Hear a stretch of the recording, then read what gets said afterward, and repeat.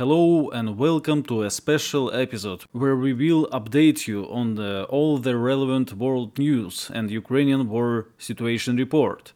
Before 2022, there was a strong feeling that nothing is ever happening. Good news, you dopamine freaks, you cozy maniacs who like watching grisly castration videos to unwind after a stressful day at office. It is now August and things seem to be getting weirder every following month. Crazy MS-13 lover Nancy Pelosi is off to Taiwan. Well, there are a lot of speculations about that. American ships are back at South China Sea, and something weird is brewing in Kosovo. The local government decided to stop recognizing Serbian documents, and in response, local Serbs started building barricades and blocked the main highway from Pristina to Rashka. So the ghost of evil Rashka keeps tormenting the proud European nations such as Ukrainians and Albanians. We have contacted our source from Serbia, Miodrag Zarkovic, later on in this episode. Ukrainians killed 40 Azov prisoners of war with a rocket strike. It's either someone is lying or they joined up with Russia on the denazification process. Donetsk is being remotely mined with Lepistoks. Avdiivka is now being demolished by Russian aviation and artillery. It's a city 22 kilometers away from Donetsk that was captured by Ukrainians in July 2014 and was basically a launch pad for Ukrainian artillery. So these are the topics that we will discuss in this episode. But let's start with some light-hearted Reddit fun. So it is known there are two types of countries. One where people own cats and others where people prefer dogs. Yet there is another divide, tea versus coffee. Not always, but quite often those two overlap. I've noticed that cat countries usually prefer tea, and dog countries like lapping up their frappuccinos. So let's see if it holds up and how does it affect the mentality of those nations. Mind you that it's a completely scientific research. Let's start with Russia. It's a tea and cat country. Russia is in top 3 tea consumers in the world, and probably the most cat-owning country as well. I guess Russian tea culture was born due to relative proximity and then colonization of Central Asia, and maybe thanks to British crypto-colonization, of course. Whereas the popularity of cats in Russia might be due to us living in rather small kvartiras. But I think it's not just because of convenience. Basically, cats are carriers of the Russian spirit, whereas America is a dog and coffee country. That's why we clash, even though there are no serious historical reasons for us to be enemies. America is a country full of pitbull mummies, and every time is coffee time office Wojaks. So we are fundamentally different in this regard.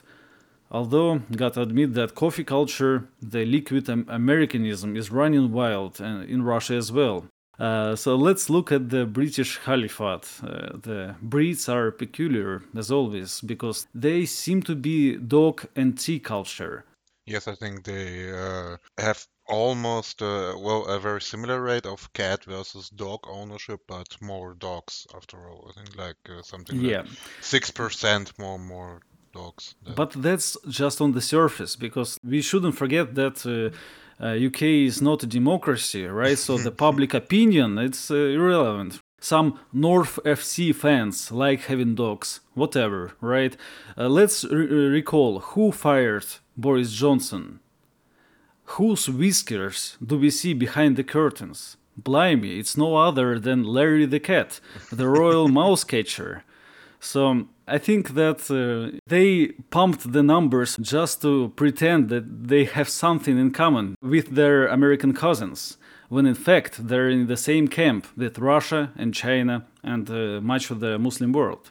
Overall, I would say that it's measure of authoritarian attitudes. Hmm. You know, because first of all, I am a centrist in both of these questions. I like both cats and dogs, and I like both tea and coffee, so I'm not biased here. But if we look at it in terms of like the personal qualities inherent in both dogs and cats, then it's clear that cats are the more an animal focused on preserving one's own freedom, independence, and dignity. Cats don't take orders. Cats don't do anything unless they think that they'd have fun doing that. You can only like play with it, or if it allows you to. While dogs, they are more for people who expect and demand service and offer service themselves. So Hmm. it's more of an authoritarian thing. America is more authoritarian than Russia, then. Obviously. I agree. Let's check the other parts of the world. Most of the Muslim world are cat countries. But I think it's not because of some personal qualities, but because the Muslim doctrine says that dogs are impure, Yes, right? yes, yes, that's more of a religious thing, right? And they're also mostly tea drinkers, apart from some examples in North Africa. So China is tea and cat, obviously. South America is coffee and dogs territory, just like US. That explains high American influence in the area and relative success of the American apparatchiks with various revolutions, contras, and psyops, because they are similar. Let's look in the Asia. There is one ugly duck in Asia, South Korea. It's a coffee country, which is hilarious, being surrounded by ancient tea cultures for millennia. Little American wannabes do all they can to stand out. They whiten their skin, they enlarge their eyes, they circumcise their peepees. They even drink coffee now and imitate 90s US boys bands. So yeah, but you might be wondering, what about the dog versus cat question down in the old South Korea? To which I will reply, that's a racist and insensitive question. I think Japan is actually an interesting case here because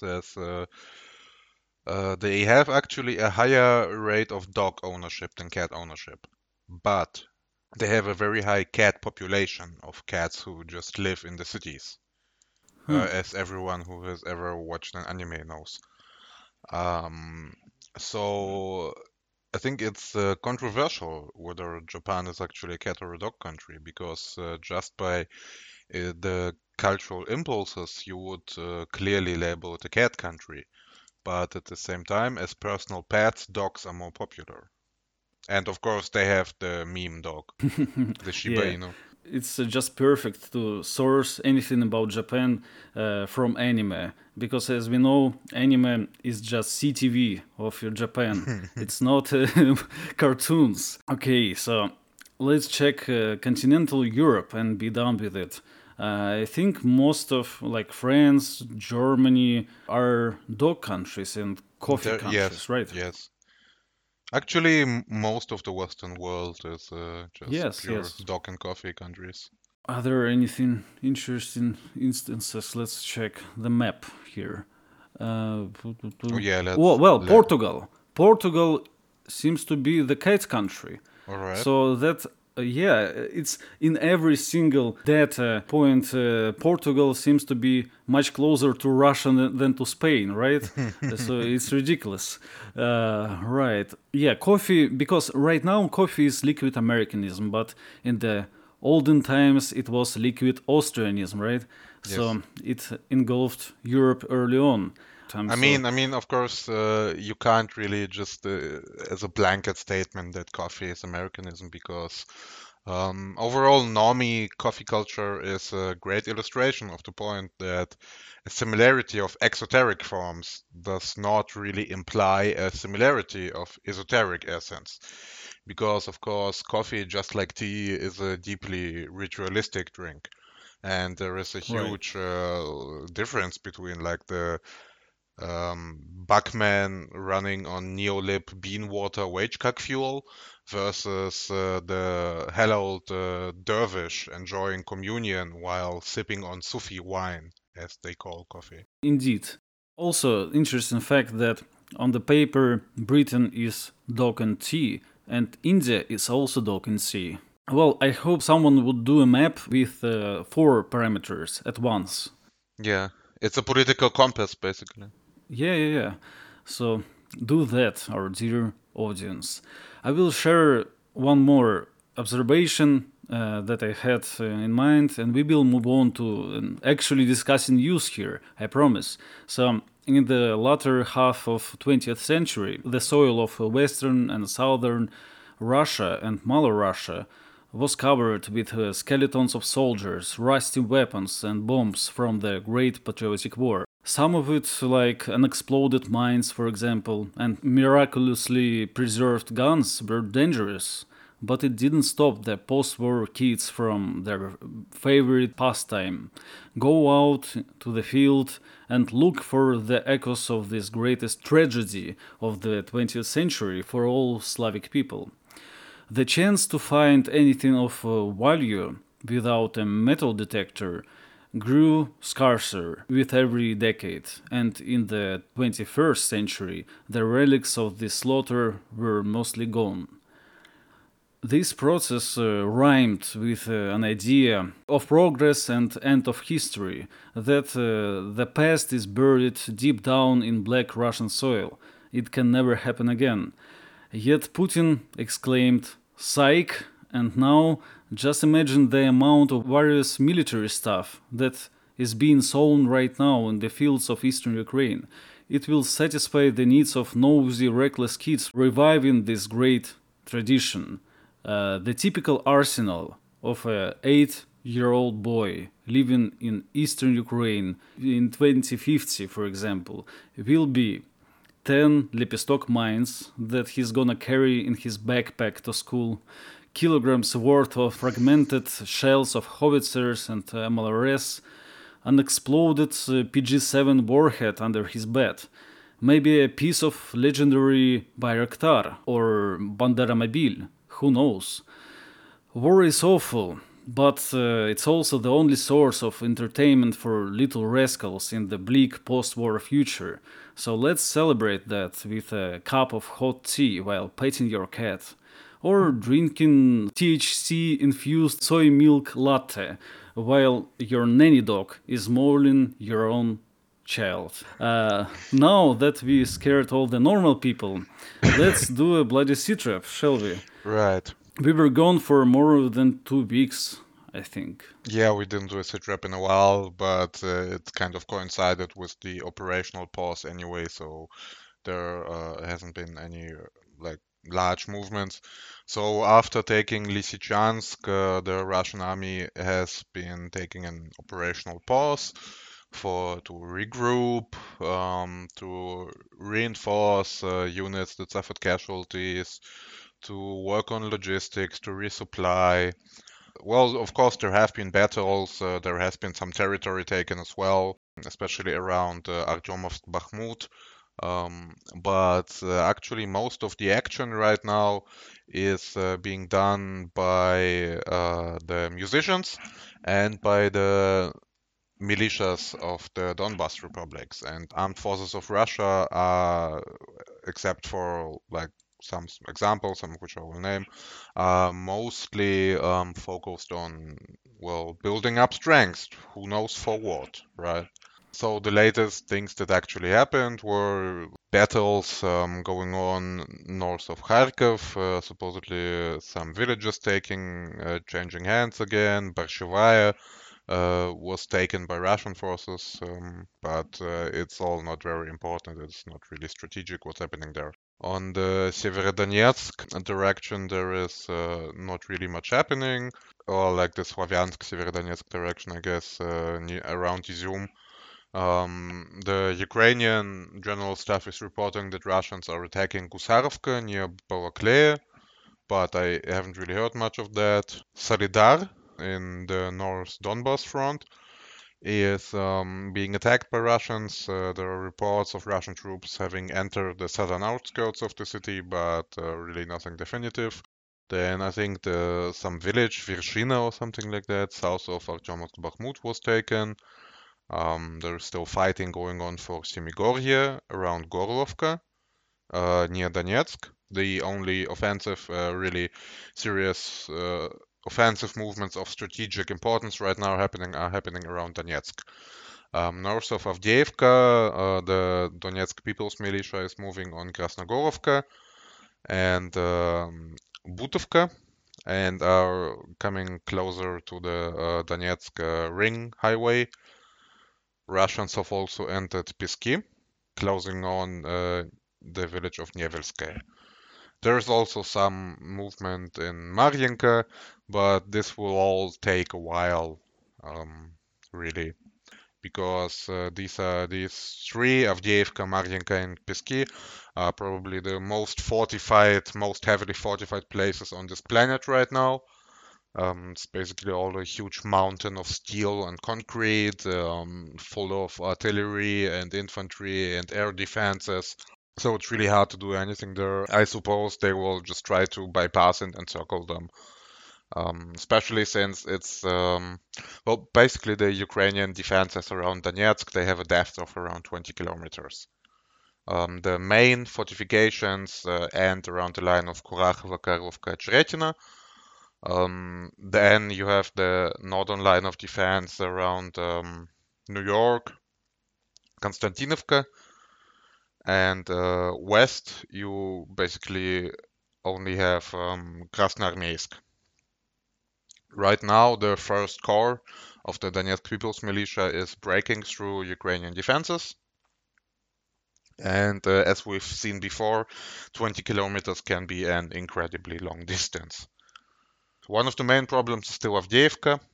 I think it looks to me like they're trying to surround it or half surround it with the pincer movement. And the question then is whether they'll go towards Ugledar or Konstantinovka.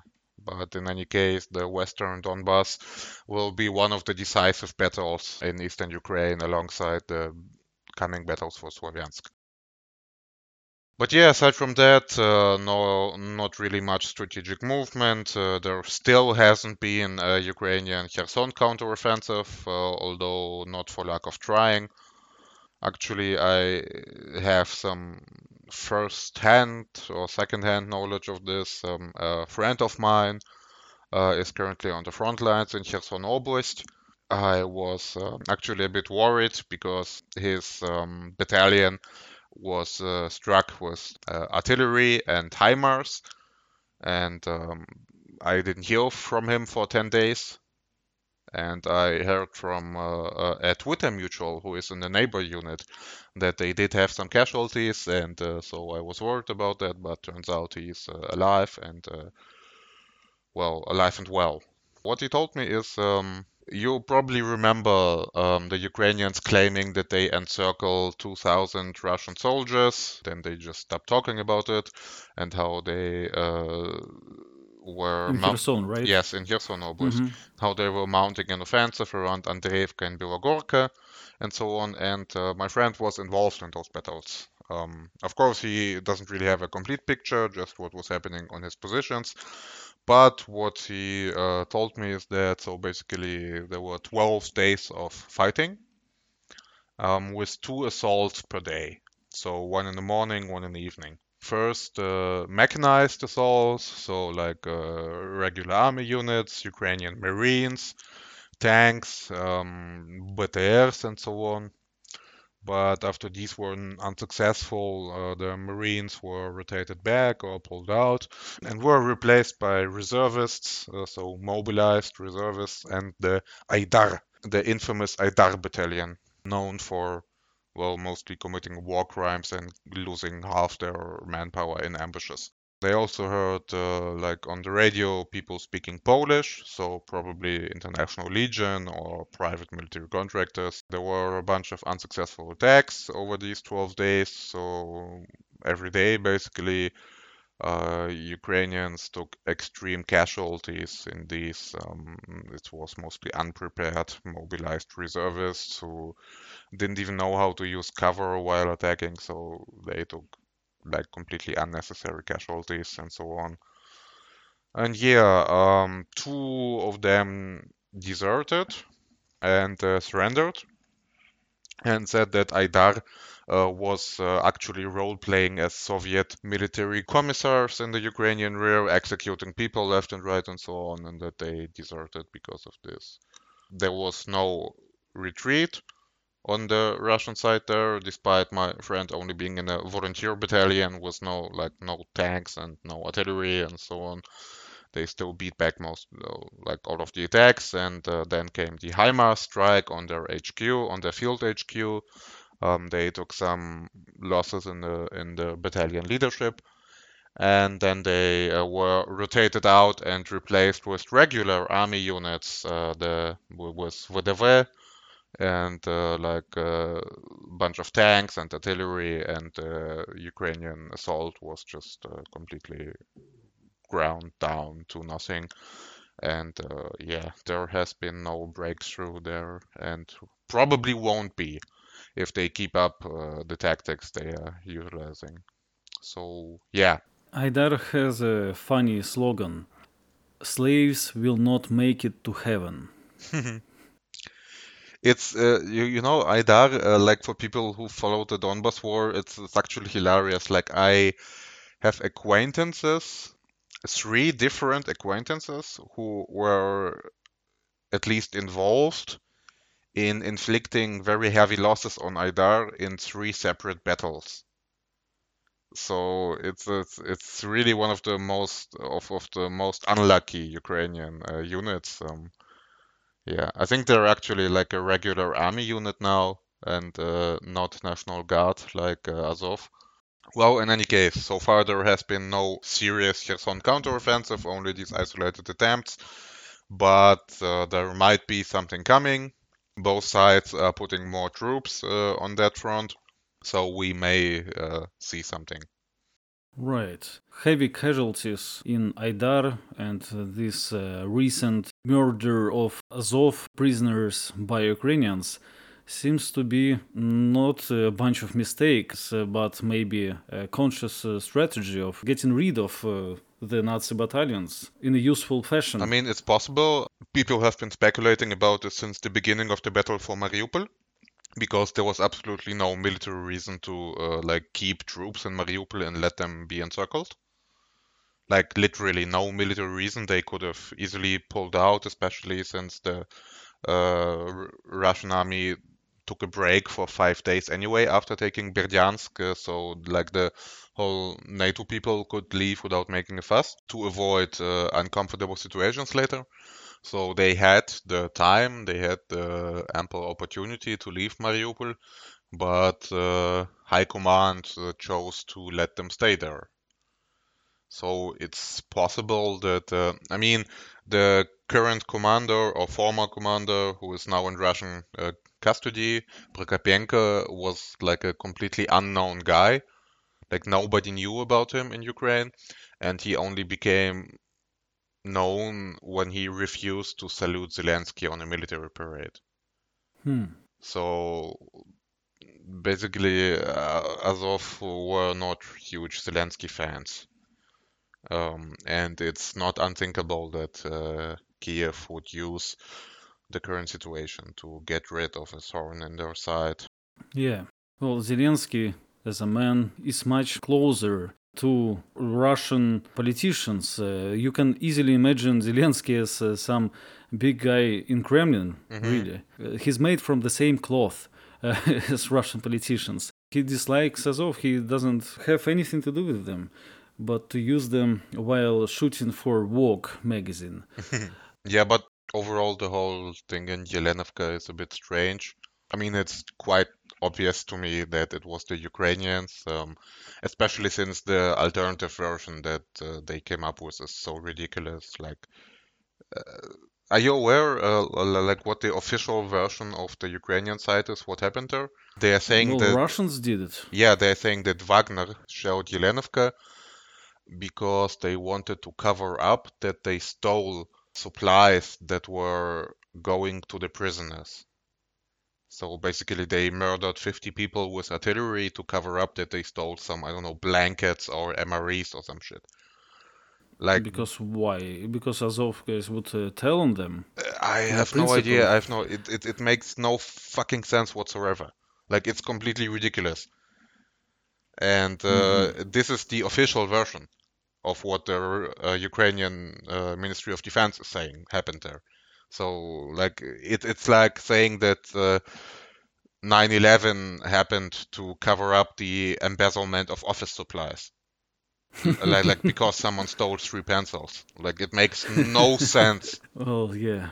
Right. Well, they found, or at least they presented, HIMARS, GMLRS missiles, debris from them that was recovered there. Of course, what is immediately said that those were like brought there from somewhere else, which I guess is technically a possibility, but still doesn't make any sense. It's isn't it a bit strange that they were kept basically on the front line? Why wouldn't they be extracted to Russia? Their leadership was, from what I understand, like Prokopenko and Kalina are actually in Russia, Rostov? in Russia. Yeah. Supposedly even in Moscow, but Ah, we don't know that for sure. Yelenovka has been a prison for quite a while, a prison for prisoners of war, even before the current conflict, from as far as I know. If I remember correctly, they evacuated in a special Ukrainian operation. The wounded Azovstal prisoners, they were all brought to Yelenovka, and hmm. they were just kept there all this time. So yeah, So they were wounded anyway, yes, right? and I mean, it's also that just all the prisons in Donetsk are full. Fuck off, we're full!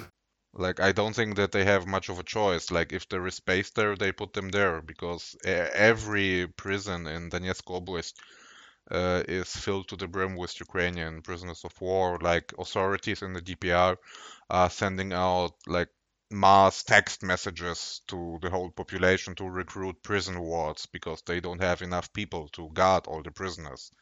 Logistically, very difficult. Well, who is benefiting from that? Is it Russia, Ukraine, or some third side in this I conflict? mean, I guess there can be some different theories on why they did it. Um, I mean, I also don't believe that Russia did it because why so complicated?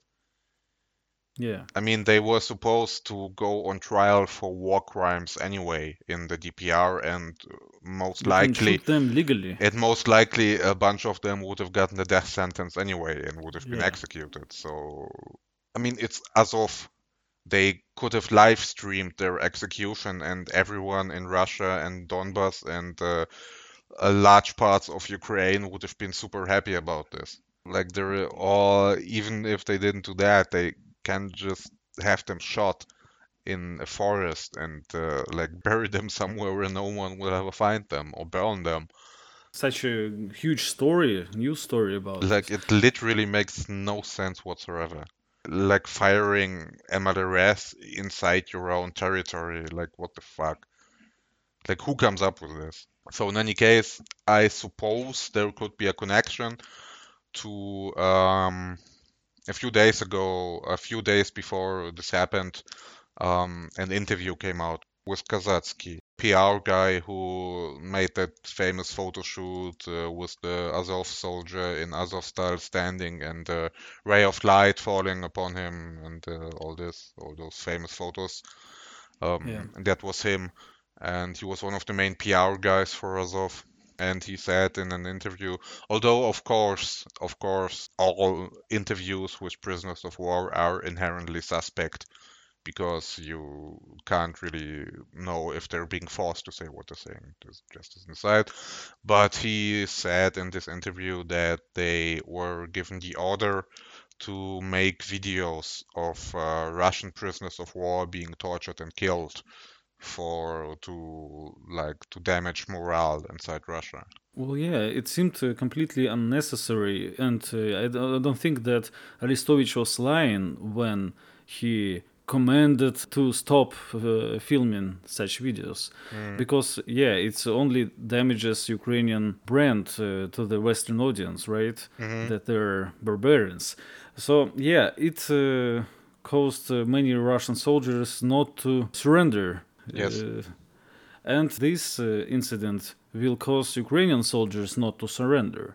So all of it just fuels the conflict. that's Yeah. the other tinfoil hat theory.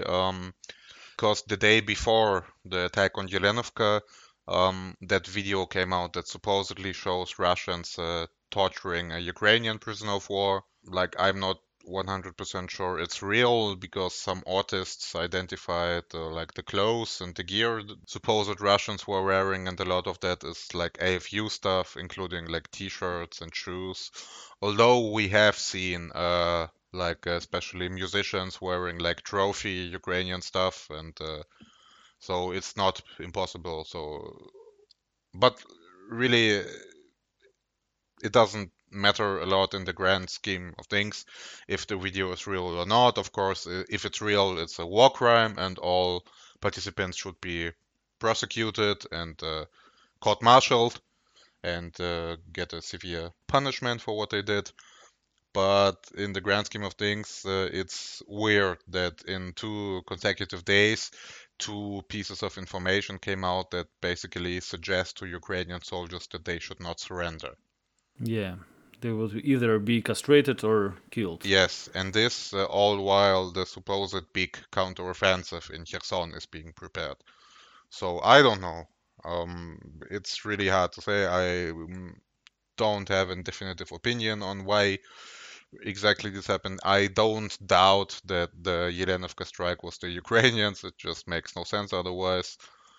But if it was done to silence Azov or just to like prevent Ukrainian soldiers from surrendering or whatever, I don't know.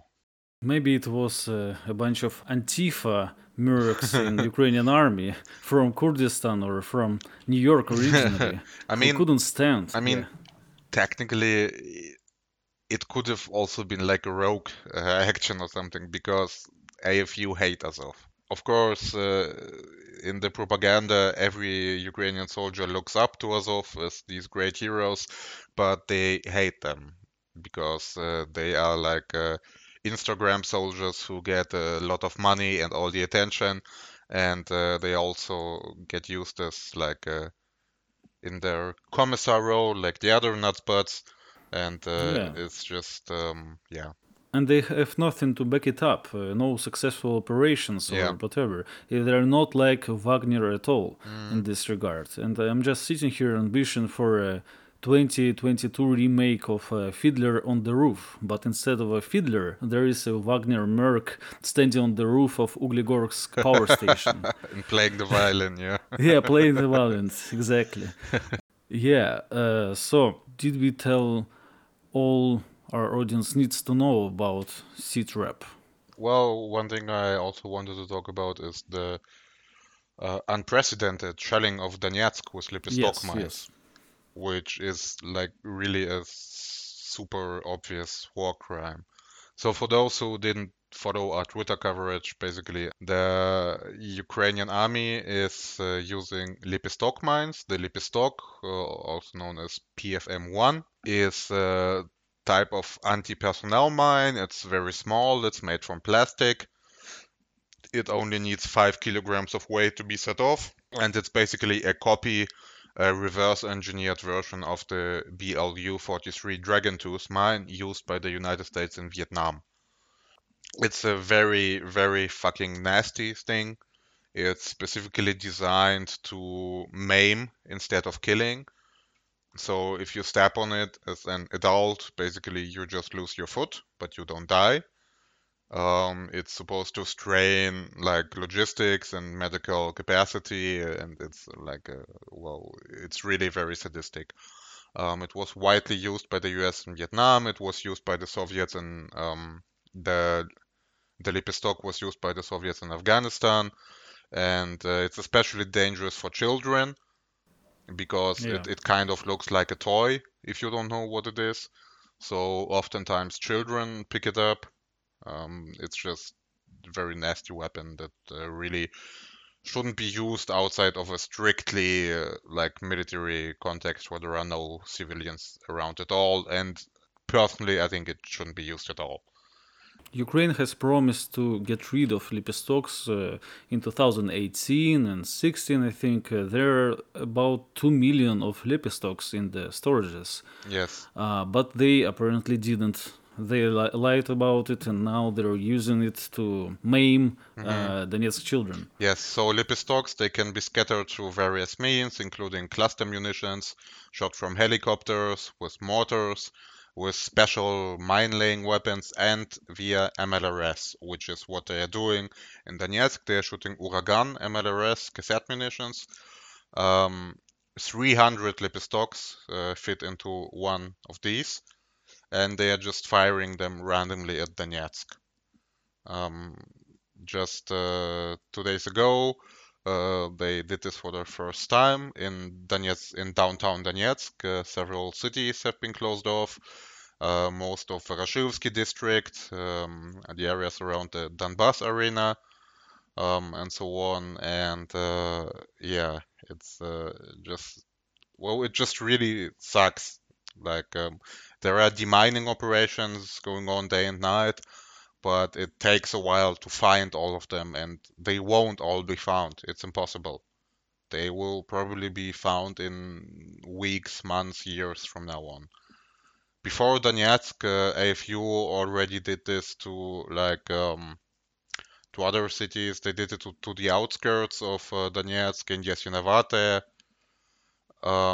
They did this in Izium and Lysychansk, which is still a war crime because they shelled civilian areas with it. But they have at least the excuse that these are cities with an enemy military presence, whereas downtown Donetsk, it's really just there aren't many men left in Donetsk, right? They're all on the front or so, and it's like women and children mostly. So there is really no excuse for this. In any case, like people always wonder about this, or like when they were just shelling Donetsk, where you had at least like the possible excuse of collateral damage and so on. And I'm not really a fan of the like evil Ukrainians are just war criminals who commit war crimes for the sake of committing war crimes. There is always like a reason for what they're doing, and the reason, like for example, for the extreme shelling of Donetsk in June, had a very simple goal. They wanted to disrupt the transfer of the First Army Corps of the Donetsk People's Militia to Popasna in Severodonetsk. Uh, Basically, because they were around Avdiivka at that point, and they left Donetsk to reinforce the offensive in the north. Uh, Back then, the Ukrainian armed forces did not succeed, and as a result of that, the Donetsk troops performed really well on the northern part of Donbass. If the military and political leadership of the DPR had succumbed to these attempts, like the Ukrainians wanted to cause public pressure, like civilians are dying, and thus they must now attack Avdiivka, from where they are shelling Donetsk from, and it would have disrupted a lot of military plans. And most likely, if the First Army Corps of the DPR hadn't left, the Ukrainians could still be in control of Lysychansk. But Mhm. they did not get taunted into doing this, so it didn't work. And right now, the situation is still not very different. First of all, it's still the AFU, like ready to do whatever for their own benefit. And secondly, the Lipistok mines, they are annoying. They have to be demined. They injure people. They overload hospitals. The hospitals need more blood supplies. They slow down transport. Streets have to be closed down. It strains logistics. So this is like the material aspect. The third one is it causes suffering to civilians. And AFU is basically training DPR civilians to have a reflex that whenever the Russian army is successful somewhere, the civilians suffer the consequences of that. Pavlovian. It's a bit like Russian prisoners of war getting beat up after Prilет. Yeah. And the last reason is that the Ukrainians have nothing to respond with to the assault on Avdiivka, Pisky, and Mariinka. They can't do anything about it, so they are intensifying their attacks on civilians in order to force the Russian and DPR troops to advance faster. And advancing faster means less artillery preparation, less reconnaissance, less supplies, and so on and so on. So basically taking higher losses and possibly not achieving all of their objectives because they won't be as well prepared. So again, they are trying to taunt the armies, the allied forces into rushing into Avdiivka and Pisky and Mariinka because this will make their task more difficult. Well, it's the definition, the textbook definition of terrorism. Like you hurt civilians who have nothing to do with the war to achieve some kind of political or military goal. That is what terrorism is. And well, the only correct response to terrorism is not doing what the terrorists want you to do and killing the terrorists. Yeah, but let's talk about the greatest Ukrainian gift to the world. The Western media says there are such hilarious titles. A relief for the world as Ukrainian grain ship leaves Odessa. Oh, right. Right, yes. First grain ship leaves under Russia deal. Was there ever a time when a country involved in a war is expected to give relief for the world? It's incredible. And gotta admit that a lot of them, they say that it's because of Russia, because Russia relaxes the control of the Black Sea or this Russia-Turkish deal, right? So they acknowledge the fact that it's not just Ukrainian goodwill involved. So what's interesting about that? I mean, it's still super dangerous because it's full of Ukrainian mines, but I guess especially, I mean, of course, the Ukrainians probably have maps of where they put the mines, so they can guide the ships to safety. But there are a lot of drifting mines as well. So, like, I wouldn't volunteer to save the world. Yeah. But the interesting aspects of the grain deal are, of course, well, first of all, it's still not completely clear to me if Russian troops will be involved in checking the ships that enter the port of Odessa for weapons. Because obviously that would be a great way to deliver arms supplies. It's a lot easier than by truck or plane. Yeah. The second thing is that de facto the United Nations are accepting that Russia has a legitimate interest in not letting weapons into Odessa and into controlling the Black Sea. So it's they are admitting that Russia has a legitimate interest in controlling what happens in the port of Odessa. Really. Because before that, it was a complete dismissal of Russian interests. Shut up, the grown-ups are talking, right? And now something is slowly, but it's changing. Yes, and of course, in part, it's all a bit for show, since Ukrainian grain exports aren't that big of a deal in the world markets.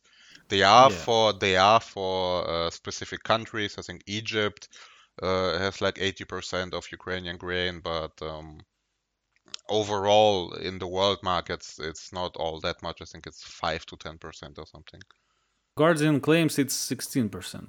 Well, I won't vouch for specific numbers, but it's not super big of a deal. But it's lower than Russia's or American or Canada. Yes. Okay, so about Taiwan and Kosovo, the world news section of our show before we finish it.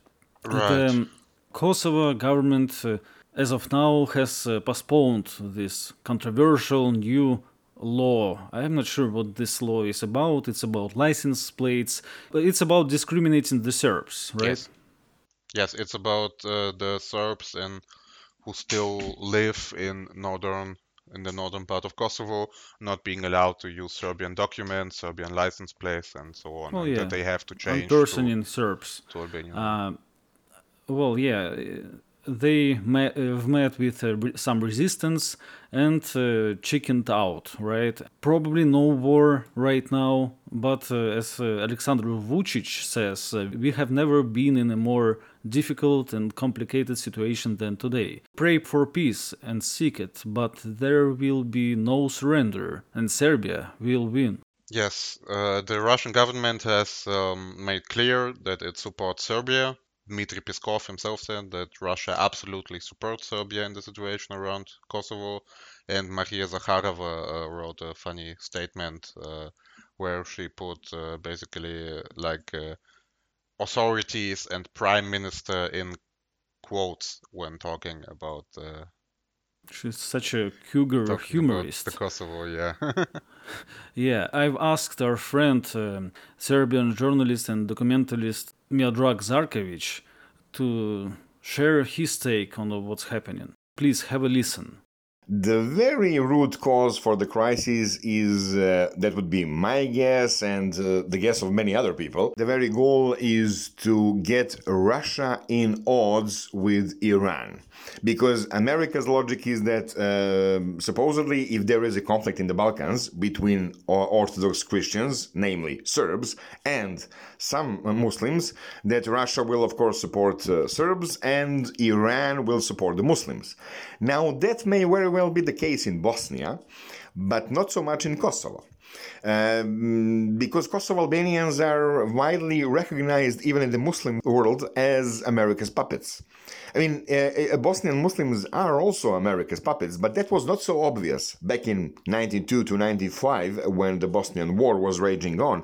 America's involvement was not that obvious. Opposite to that, America was directly involved in the Kosovo War ever since the beginning. America instigated it, America controlled it totally, so everybody knows that Kosovo Albanians are American puppet. But even still, America has been trying to instigate some sort of conflict in Bosnia for the past year. They failed to do so, so they probably tried to do the same thing in Kosovo, just in case, that the Iranians might be backing Kosovo Albanians and Russia will, of course, back Serbs, But when they realized that Iran is not really interested in Kosovo Albanians, that's why they probably stepped down. Late last night, American so-called ambassador to Kosovo proposed that the new measures be delayed for a month, so they will be implemented on September 1st. What will happen then and what will happen by then, it's anyone's guess. I will be in contact with the Kosovo Serbs. I will be going to Kosovo probably in the late August. I will, of course, let you know whatever you need to know. Be well and stay well and ask anything you need. Bye-bye. So, as I understand it, Miodrag thinks that it's America trying to provoke Iran to support the Kosovars and Russia to support the Serbs, and thereby the falling out between Iran and Russia. I mean, it's possible that this is their plan, but this hasn't really worked before. Iran doesn't recognize the Kosovo, and I think, Based on faulty presumptions. I mean, it's the Americans. You could expect that. Yeah. Well, I hope there will be peace, but the monument to Bill Clinton in Pristina, right, must be destroyed. Yeah. No, I mean, even last year, Silakovic, the Serbian Minister of Foreign Affairs, he visited Moscow and Tehran, and the Iranians said that they support Serbia in their efforts to stop Pristina from becoming member of certain international organizations. So I really don't see like this attempt, if it is an attempt at this, succeeding in any way. So yeah. I think it's more, my personal view is more that they are just threatening Vucic into submission on like the sanctions question and so on. Right now, Serbia is one of only two European countries that hasn't put intense sanctions on Russia. It's also the only country in the region outside of Turkey that still has regular flights to Russia. I think that they basically just threatened Vucic with a new war, or letting the Albanians in Kosovo like do whatever they want to the Serbs there if he doesn't bend the knee. And considering that it was supposedly Blinken who made the Albanians postpone the implementation of the new law for a month, it does seem, well, that's my personal opinion, but I think that Vucic probably agreed to some kind of backroom deal. But I guess we'll see. If history is anything to go by, then Serbia will do everything they've been asked to, and in the end, they will still get shafted. Always. The problem is also that, well, on one hand, Russia said that they would support Serbia if the situation gets worse without directly participating in the conflict. Of course, right now we know that you can like send thousands of mercenaries and control a country's military and send your generals and advisors and satellites and unlimited weapons there, and it doesn't count as participating in the conflict. So there's that. Right now, even participating in the conflict does not mean that you participate in it. Right. But on the other hand, it's of course logistically more or less impossible for Russia to send supplies to Serbia. Right. Because Serbia is completely surrounded by NATO. Well, yeah, Serbia is in a similar position as Russia, but on the insanity mode, right? Being absolutely surrounded, being more or less equal to your enemies. There is a Russian saying, Crimea is Russia, Alaska is Russia, everything is Russia, apart from Kosovo. Kosovo is Serbia. So we will see about that. I have really no thoughts about Taiwan. There is nothing happening, right? No, I don't think any. I mean, we do have a shitty track record with our nothing is happening predictions. Yeah. But I will just treat that as the exception that proves the rule, and continue maintaining that nothing ever happens. And there will probably be deep diplomatic consequences around if Pelosi decides to visit Taiwan, but I don't think the Chinese will invade Reddit Island just now. There will be a military conflict around Taiwan in the near future. I think so much is clear, except, of course, the possibility is a peaceful reunification, but that will probably not be allowed by America. So, but I don't think anything will happen just now. Really don't have any strong opinions on that either. Mm-hmm.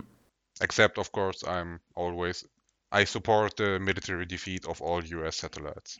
To finish off this episode, I think the most important question is Taiwan cat and tea country? And it's hard to look for information, but there are some news, like Taiwan is banning eating cats and dogs. So I'm not sure what are they about. Yeah, I'm Googling right now, and it just says that Taiwan has more pets than children. Share your ideas in the comment section. And tell us, what kind of country are you from? Thank you for listening, and see you soon.